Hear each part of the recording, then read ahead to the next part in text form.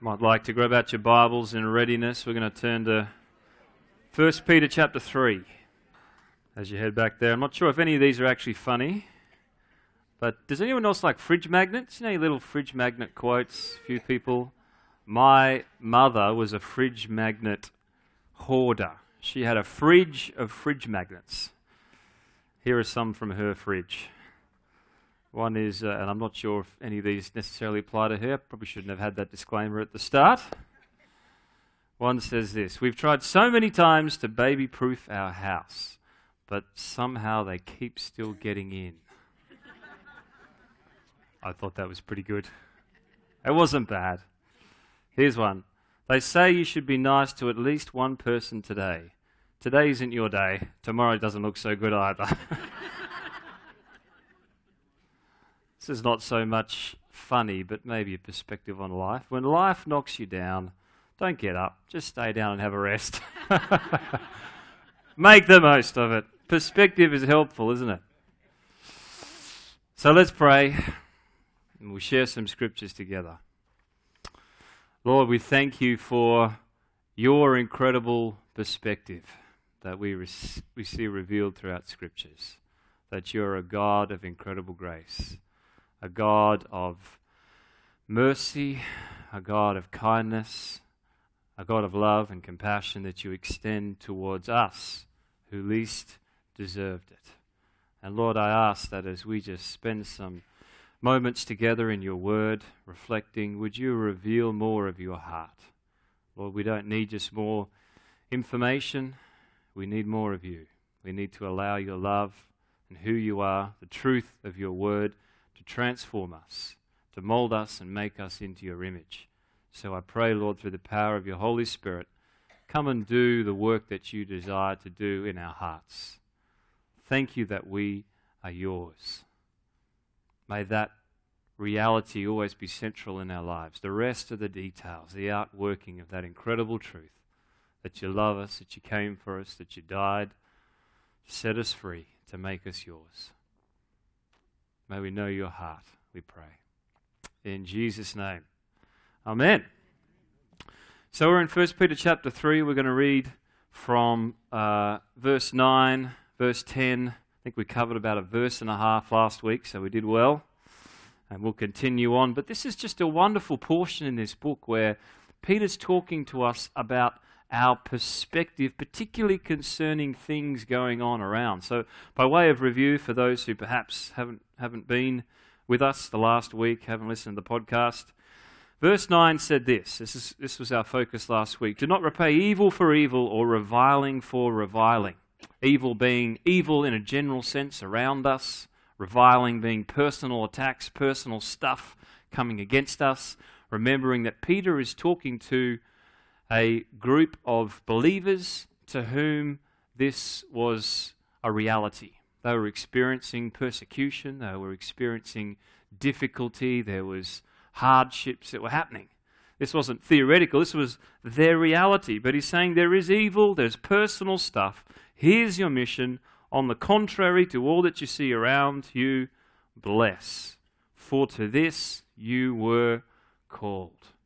And so we unpacked what it means for us to be a people in the midst of evil, in the midst of anything coming against us personally, who look to bless. Remembering, by way of review for those who weren't with us last time, that blessing is a declaration of hope. It's a reality that God is willing, God is able, He's at work, and He's wanting to use us. We get to partner with Him in this glorious mission of the gospel. The gospel is always redemptive. He is a redeeming God. That's what He's done. We unpacked what that looks like, what that means, and the fact that we get to then carry the same message of redemption that the world around us, the people around us, in our families, in our city, in our nation, so desperately need to see. The scripture declares, our own lives show the reality that whatever happens around us, to us, in this world, the greater the evil, the greater the opportunity for His gospel of redemption. Praise God for that. So let's read on. That kind of gets us up to speed with where we are. On the contrary, bless, for to this you were called, that you may obtain a blessing. You see, there is a blessing for the blessers. Those who have this heart, this mentality, those who recognize and realize that although we're a society that's increasingly segregated, that everybody wants to find someone to blame. It doesn't really matter who you blame. As long as there's someone you can blame.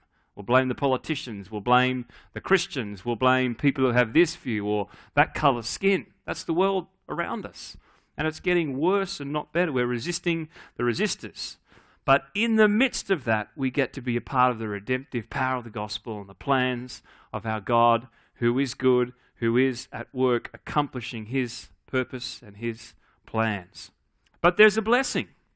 There's a blessing for those people who would choose to bless. And this is the blessing. And Peter's going to quote here from Psalm 34. So we're actually going to turn there in a moment. But let's read his quote and then we'll go and get the context. He says this: "Whoever desires to love life and to see good days."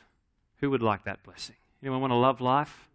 You want to see good days? That literally means to experience, to enjoy, to know the goodness of God in our lives. Let him keep his tongue from evil, his lips from speaking deceit. Let him turn away from evil and do good. Let him seek peace and pursue it. Isn't that a good phrase there? To be peace pursuers. And then verse 12, I love this. It says, "For the eyes of the Lord are on the righteous, and his ears are open to their prayer." Now, if that's not a promise to underline in your Bible, I don't know what is. For the eyes of the Lord, the Almighty God. And literally the picture associated with that encouragement is his eyes will never leave you. His gaze will always be directed towards you, and his ears will ever be open to your prayer. But the face of the Lord is against those who do evil. So how can we summarize this blessing? I think he's saying for those people who choose to bless, who choose to have this perspective that, hey, God is at work and he actually wants to use us to be a part of his redemptive purposes around us in society. Here's the blessing. You will know the goodness and the grace and the mercy of God in your life. And the Lord's eyes will always be on you, and he will answer your prayer when you call to him. You will have an effective prayer life. Two incredible promises. So I want to look at both of these in their context and think, well, how does this relate to this mission? What does it mean to know the grace and the goodness, the joy, experience, all that the Lord has for us in our lives? And what does it mean to be this people whose God listens to their prayers? Incredible. So, turn with me to Psalm 34. As I said, Peter here is quoting from Psalm 34. It's a wonderful psalm. In the interest of time, we won't read the whole thing, but the context, because it helps a little bit. This is in one of David's dark nights of the soul. There's a big rebellion that's come against him from within his own family, and yet he declares in the midst of all that's happening around him that God's good, that God's there, that God's faithful. He begins in 34:1. He says, "I'll bless the Lord at all times. His praise will continually be in my mouth. My soul makes its boast in the Lord. Magnify the Lord together." And then from verse 4, he begins to say, why is it that he is so intent on magnifying the Lord? What is this that he's experienced that Peter's pointing us towards in the reality of the circumstances that David was facing? Verse 4, he says, this is his reason. This is why he says, let's boast in the Lord. Let's magnify him. Let his praise be ever on our list. Verse 4, "I sought the Lord, and he answered me and delivered me from all my fears." Where did he know the deliverance of the Lord? From the midst of his fears. Let's go on. "Those who look to him are radiant, their faces shall never be ashamed. This poor man cried, and the Lord heard him." When did the Lord hear him? In the midst of his tears, in the midst of his grief, in the midst of his sorrow, and saved him out of all his troubles. Where did he experience the salvation, the deliverance of the Lord? In the midst of his trial. These are not trick questions, by the way, just in case you're wondering. You're thinking there's a catch there, I'm sure. I know there is. Here's a wonderful passage, verse 7. The angel of the Lord encamps around those who fear him. Who would like that promise? The angel of the Lord encamps. He sets up his camp around those who will fear him. And that word there for fear literally meaning to reverence him, to honor him, to realize who he is. And he will deliver them. Taste and see that the Lord is good. Blessed is the man who takes refuge in him. When do we need a refuge from the Lord? When we're in a time of trouble. And then he quotes, which we've already read, listen to me, I'll teach you the fear of the Lord. Who is there who desires this life? Loves many days so that he may see good. And he continues on. Here's the point here. So we said the first part of this promise is that we will know the provision, we would know the protection, we'd know the deliverance, we'd know the strength, we'd know the refuge of the Lord. Where is it that we find all of those things? Is it in the absence of stuff? From trials? From tribulation? Or is it right in the very midst? It's right in the very midst. You're looking a little confused. I know, it's early. I'll give you the answers, don't worry. See, this is exactly Peter's point. He's saying, he's just painted this picture. He said there's evil, there's reviling, there's stuff going on, but I want to give you this promise that if you choose to look and be part of the redemptive purpose and plans of God, regardless of what's going on, you will find in the midst of that stuff the Lord's deliverance. You'll find in the midst of that the Lord's protection. You'll find in the midst of that the Lord himself will encamp around you and will deliver you from all of your fears. So we so often have this misnomer in Christian faith that somehow the mission of the Lord, we believe in him, and it's just for him to take us out of every trial. Every trial we experience, and we look back on our life and we think, well, there was a difficult one, and the Lord just translated us. All of a sudden we were up and then we're down on the other side. Next trial, same thing again, we're raptured away and then we come back at the end. And that as we look back on our lives, we've never experienced any difficulty, any hardship. The Lord's just prevented it all from happening.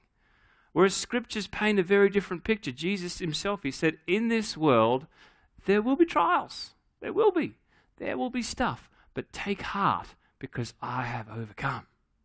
I'm greater than any trial that you will experience. You see, the mission, the purpose, the plan, the promise of God is not that we'd see his grace in the absence of trials, but is that we would find his provision and his protection in the midst.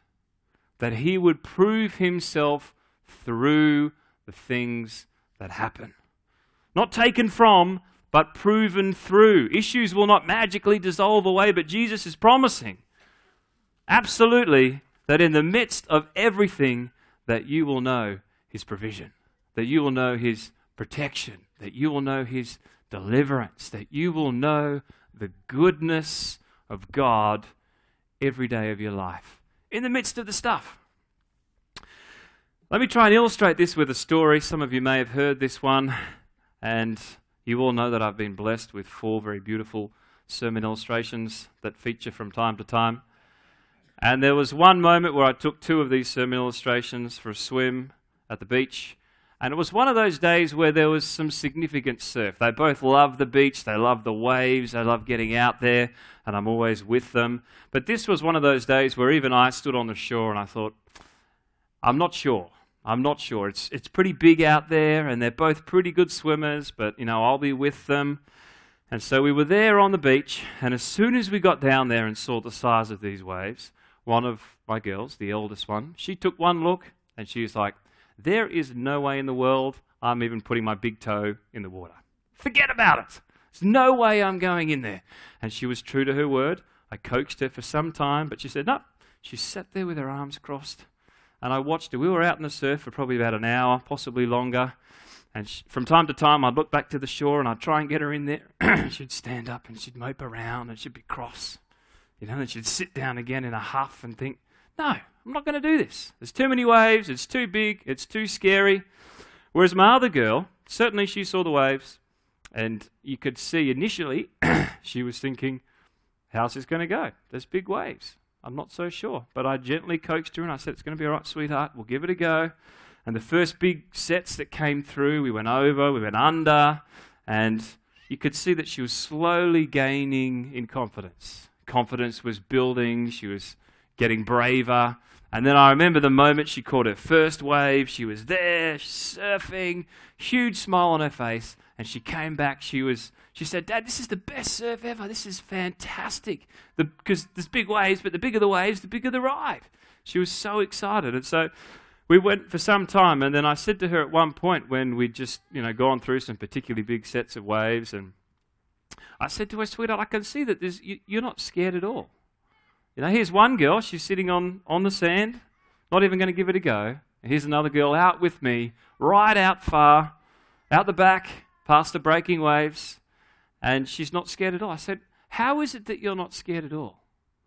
And it was just the simplest, most straightforward answer she said without thinking about it. She said, well, it's because you're with me. It's because you're right here. I mean, how could I be afraid when my daddy is right next to me here in the midst of the waves?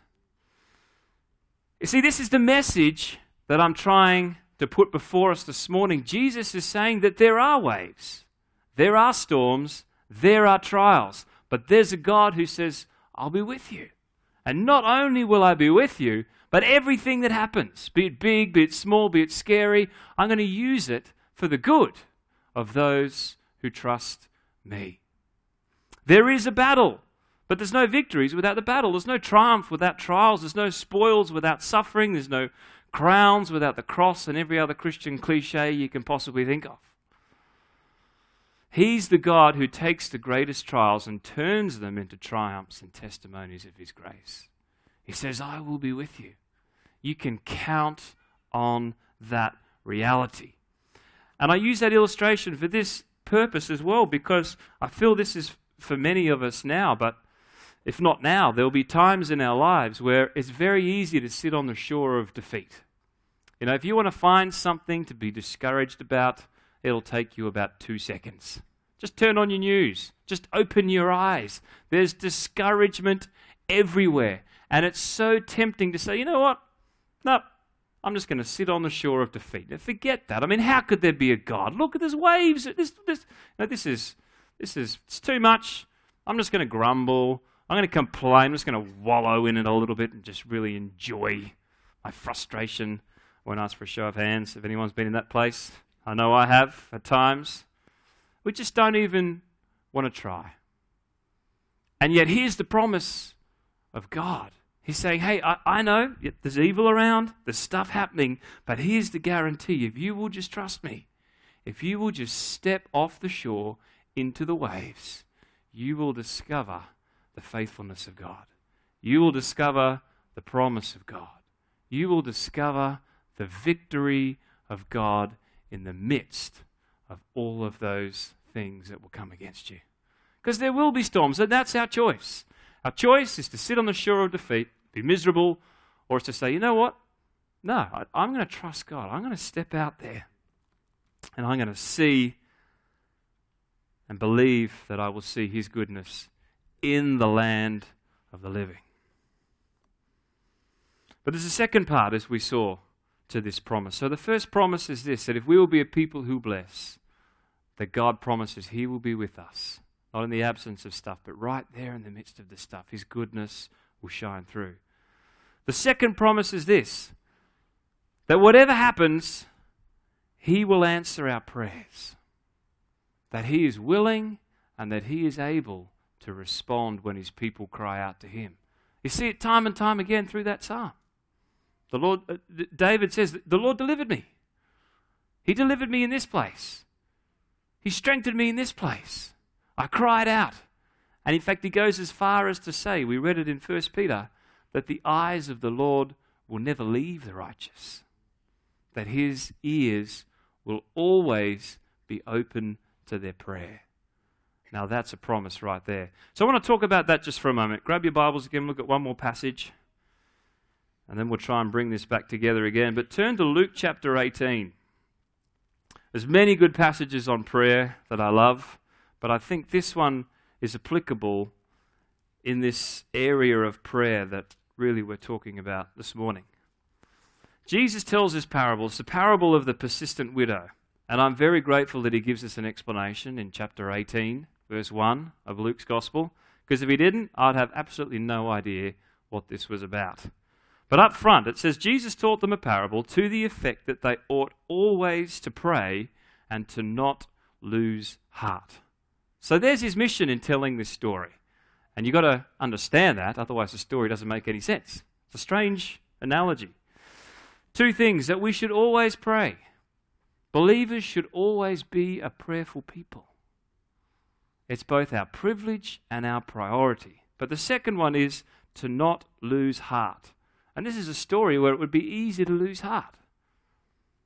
But Jesus is saying, even in the midst of those situations where it's easy to lose heart, and that word for lose heart literally there means to be discouraged, to be wearied, to be utterly spiritless, to be worn out, or to be exhausted.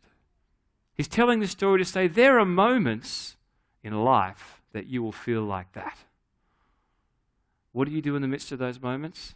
Here's the best thing you can always do, is to pray. It's to seek the Lord, is to recognize that his ears are open to your prayers. So here's the story. He said, in a certain city there was a judge who neither feared God nor respected man. And there was a widow in that city who kept coming to him and saying, "Give me justice against my adversary." For a while he refused, but afterwards he said, "Though I neither fear God nor respect man, yet because this widow keeps bothering me, pestering me, I will give her justice, so that she will not beat me down by her continual coming." Now that's an interesting phrase right there, isn't it? And the Lord says, "Hear what the unrighteous judge says. Will not God give justice to his elect, who cry to him day and night? Will he delay long over them? I tell you, he will give justice to them speedily." And yet he then sticks on this phrase at the end of this little parable. And if this doesn't sort of get you in the ribs, I don't know what will. He says, "Nevertheless, when the Son of Man comes, will he find faith?" If you look at the original language, it literally means, will he find this kind of faith? This is linked to the parable. Will he find a people who in the midst of moments where they could have been discouraged, they could have been weary, they could have been utterly spiritless, worn out, exhausted, they could have been hopeless, they could have been camped out on the shores of defeat. Will he find a people of faith who can be the sort of people that Peter's describing, to look for the goodness of God in the midst of whatever is going on and grab a hold of what he's saying and pray and pray and pray and keep on praying until the purposes and the plans of God are revealed. Will he find this kind of faith? You see, that's a challenge. He's saying, I want a people who have this kind of faith. This is our invitation into prayer. And I had a moment this week, sharing this at the early service. I caught up with someone for lunch in the city, and I don't tend to go to the city very often, but I'd had lunch, a good lunch, catch up, and then I had a little bit of time left before I had to be back in the office, so I thought I'm going to take a wander around the city and have a look. It was lunchtime, there was people everywhere. And it's interesting, I mean, I can be a little bit claustrophobic at times, but I don't think it was that. But I just felt this overwhelming sense of something as I was wandering around our city. I'm like, Lord, what is this? What is this thing that I'm feeling? I'm just feeling a heavy heart. And as I just wandered around, as I watched people going about their business, doing what they were doing, it was this sense. The only thing I put my finger on was it was this sense of hopelessness. I'm like, Lord, we are in such need of you. But how can I tell people about you? How can I be a part of your plans and purposes? Like there's thousands of people around, and you know I'm not quite bold and courageous enough. If I had been, I might have jumped up on a soapbox somewhere and started preaching the gospel. But there was just that wrestling in me of God, this there's so much you want to do in our city. There's so much we need you to do in our city. But I feel so hopeless. Anyone felt that? Just in spite of things, like I feel hopeless. Like I don't know what to do. And it was such a strong sense from the Lord in that place of, here's what we need to do. We need to pray. We need to pray. We need to grab a hold of the reality that God is good, that God protects, that God delivers, that God is at work. And we need to be willing to allow Him to burden us for the things that are on His heart, for our city, for our families, and pray, and pray, and pray. Here's the other thing I love about this story. So it's a picture of persistence, but it's a picture of the power of prayer. In this account here, we have an unjust judge and we have a widow. Very strange pictures to use, aren't they? Remembering that in those times, the interesting thing is the widow's by herself. And you would never, as a widow, go before a judge to plead your own case. It's not a slight on widows, but in that society, in that time, a woman's testimony, particularly a widow's testimony, was of no value. They would always go with, hopefully, a family member. They'd be in the care of their family. They'd have someone who could advocate on their behalf. But clearly she has no one. She's there by herself. She's a widow. She has nobody else to plead her case. And she's not going before a just judge. I mean, maybe a widow before a particularly compassionate, just judge would have some hope of a favorable outcome. But this is an unjust judge. He says, I don't care about God. I don't care about man. I certainly don't care about this widow. So he uses a story that is the least likely to obtain a positive outcome. You could not think of a more helpless, hopeless situation than this. The chance of justice in this scenario is zero. It's gone. It's negligible. And so Jesus uses this extreme story of saying, even in this instance here, justice was brought about. How much more when we have the one who is just, and we come before Him as His beloved sons and daughters, the righteous ones whom He has redeemed. How much more is He willing to listen? How much more is He willing to act on our behalf? And you see, here's the thing with God, is He is a God. All the way throughout history, throughout scriptures, throughout modern history, He loves to use people to do what they could never do without Him. He loves to lead people into impossible, helpless situations so that as they trust Him, He would move on their behalf. We could go all the way through the Bible. Who does He choose? He chooses the least likely to achieve His outcomes. See, impossibilities are simply invitation to God's opportunities. They are. And I want to share just a couple of stories. I want to encourage us in this area of prayer, because this whole thing of that I believe Peter's putting his finger on, of being a people who will bless, a people who will be a part of the redemptive gospel of grace, of not just resisting, but saying, no, we are put on this planet for such a time as this. God is still willing, God is still able, and He's looking for a people who will partner with Him to accomplish what He desires. To say, you know what, there's stuff going on, but God is there in every wave. The bigger the waves, the more He's there in His faithfulness, in His protection, in His provision, and that's what we're a part of. We're going to grab a hold of His promises and pray and pray and pray until we see His will outworked. His kingdom come and His will be done. So here's one story that I loved, and given my wife's here, I might get her to come and share it, because it was in a book that she was reading, and I attempted to share it in the early service, and she said, Andrew, you got the story all wrong. So if she shares it, then I can't get in trouble. Would you welcome my lovely wife? She's looking particularly lovely today. Are we on? I'll explain the context. So one of the big things around us is the refugee crisis, isn't it? that we've seen in our generation. There's more refugees, they say, at this particular moment than at any other time in history. And you look at that, you look at some of these other issues, and you think, how could God ever work in the midst of those circumstances? I mean, there's wars, there's stuff. How could God ever redeem that? And here's one testimony. He didn't actually. Is it on? I think so, Yeah. He didn't get the whole story wrong. Right. The gist was there. Okay. The details are just a bit sketchy. Right. Thank you. Thank you. So I read a great book when we were away on holidays called Stay the Path by Bobby Houston. Particularly if you're a woman, I would highly recommend it. And if you're at Vision Women a couple of weeks ago, you've already heard this story. Sorry, because I shared it. Bobby, as part of the Colour movement, has mobilised thousands of women to all around the world to set their alarms on their phones for midday to pray for the refugee crisis. And she received a text message from one of their lead pastors in one of their churches in Germany, just saying, Bobby, I had such a burden, I could not stop praying all day. God, if there are boats that are sinking, save the people. So that was sort of the gist. She was praying, save the people if there's boats sinking.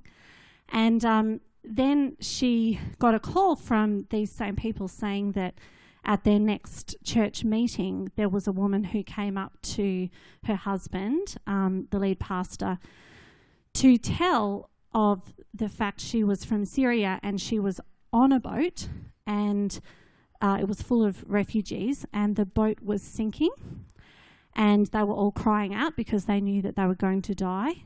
And Jesus appeared to all of them on the boat. And after he had appeared to them, in an instant, the boat was at shore. And this woman and her family walked into the church to want to know who's Jesus, who was this Jesus, and they gave their lives to the Lord and found faith in Jesus. Yeah. Great. Praise God. You see, what if we actually had this perspective that the impossibilities around us are simply opportunities for God to really work? If impossibilities are opportunities, then we've got a lot of opportunities before us. And it's a privilege and a priority to join with him in prayer. I mean, James gives this example in James chapter 5. He talks about Elijah. He says, the prayers of the righteous are powerful. Look at Elijah. He was a man just like you and me, and he prayed, and it didn't rain for 3.5 years. And then he prayed again, and it did rain. And it's almost like he's saying, and so, what's your story? Come on. Why don't you expand your reality of who God is and what he's wanting to accomplish just a little bit? Prayer is his opportunity into what he wants to do, and he is at work. See, there is an open invitation to prayer, to have an effective, powerful prayer life, for the eyes of heaven to be locked upon us as his righteous people, his ears waiting to respond as we pray in accordance to what he leads us to pray. Doesn't matter if it's the refugee crisis, doesn't matter what is going on, there is an opportunity for us to partner with his purposes and plans in our world. You see, there's been this thing all year, and I'm sure you've heard this come through, but we've become so content and comfortable with a form of Christianity. It's full of ritual, but it's devoid of real power. We're no longer the people burning with holy fire, are people loving their lives, even not loving their lives even unto death, this pure and spotless bride that's washed in his blood, empowered by his Spirit, and sent forth and commissioned to bring the glory of the gospel to the ends of the earth. And our strength is not in the ability to make plans, to strategize, to run programs. Our strength is in our ability to stay on our knees, to recognize the utter futility of human effort apart from the mighty manifestation of his divine power, but recognizing our responsibility as human agents to partner with him, to see what he's doing, and to pray until it is accomplished in our time. Now, we are on the earth. We're on this planet not just to suck up oxygen, not just to sit on the shores of defeat and admire the waves and think, well, life's miserable and there's a lot of stuff going on. We're put on here for a purpose.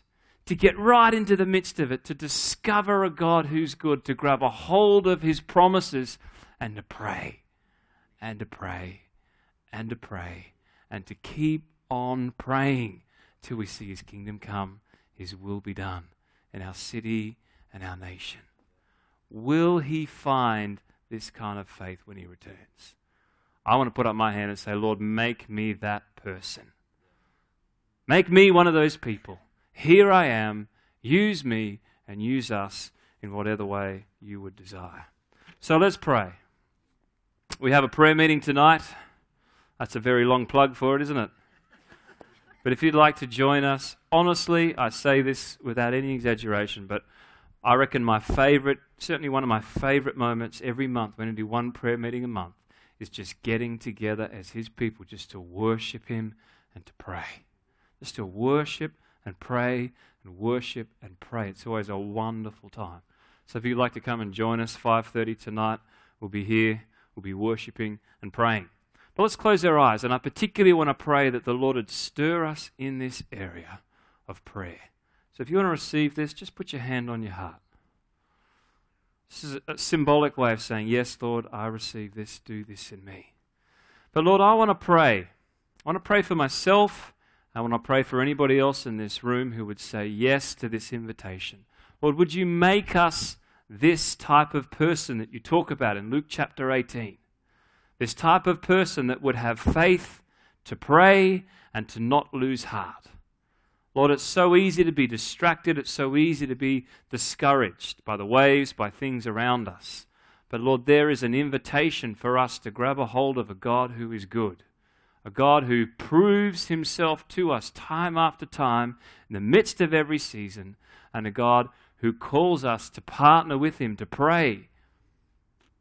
Thank you that you are faithful to all that you've promised. And we want to grab a hold of your promises for us, for our city, for our nation. I thank you that one thing Scripture declares is that any impossibility, whatever it may be, is simply an opportunity for your power and your grace and the mighty manifestation of the glory of our God to shine through. Lord, we believe that you are willing and you are able. You're the same yesterday, today, and forever. The same God that delivered his people from Egypt. The same God that parted the Red Sea. The same God that raised the dead, that cleansed the lepers, that proclaimed the kingdom of God is here. That same God is with us today. We believe that, and Lord, we want to press in for all that you have for us as your people at this time. We pray in your name, Lord Jesus. Amen. Amen. Thank you for the rain, Lord. Let the rain of your Spirit come.